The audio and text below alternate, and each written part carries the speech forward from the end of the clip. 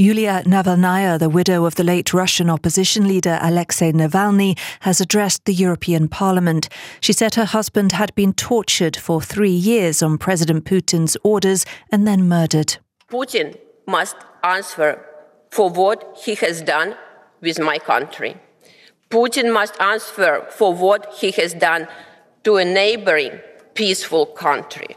Navalny will be buried at a cemetery in Moscow on Friday. He died suddenly in an Arctic prison earlier this month. Ukraine's military says it's been forced out of 2 more villages in the Donetsk region. A spokesman said troops had now pulled back from 3 settlements near the town of Avdiivka, which Russian forces captured earlier this month. Ukraine is facing shortages of artillery rounds and other supplies. The US, Italy, Germany and Britain have all said they will not deploy troops to Ukraine after France's President Emmanuel Macron said no option should be excluded. President Joe Biden is on course to win his party's Michigan state primary despite a protest vote over his stance on the war on Gaza. With most votes counted, Biden is projected to win about 80% of the Democratic Party vote, but around 13% were uncommitted to any candidate. This voter explained why he didn't back Biden. We won't stand by idly while horrors happen on our behalf on the other side of the world, anywhere in the world. You know, it's disgusting what's going on in Gaza. Frankly, we've had enough of it. I don't think the Democrats take us seriously, and they're gonna have to start if they plan to win in November.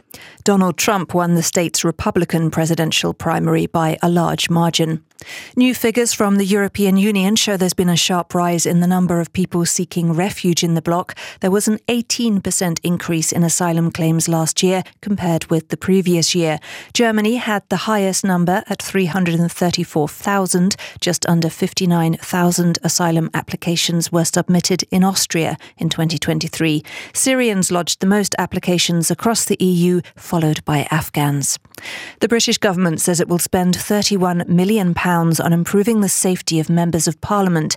Measures could include providing bodyguards for MPs most at risk. There are fears some MPs are being targeted because of their views on the war in Gaza.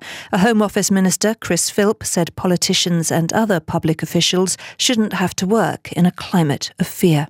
We've seen an MP's office getting burnt down. We've seen an MP in Bournemouth, Tobias Ellwood, have essentially a mob turn up at his home address. It prevented him getting back to his own house. So we take it very seriously. The birth rate in South Korea has fallen to its lowest ever level, despite billions being spent on encouraging couples to have more children. The average number of children a woman is expected to have in her lifetime is well below 1, the lowest in the world. Gender inequality and a competitive education system have contributed to the problem. The technology giant Apple is reported to have cancelled its plans to build electric vehicles. The company has never announced plans to enter the EV market, but reports say it's now moved employees in the car team to its artificial intelligence division. The weather mostly cloudy with sunshine in the Central Alps and parts of the southeast, highs ranging from 5 to 17 degrees, warmest in the southeast.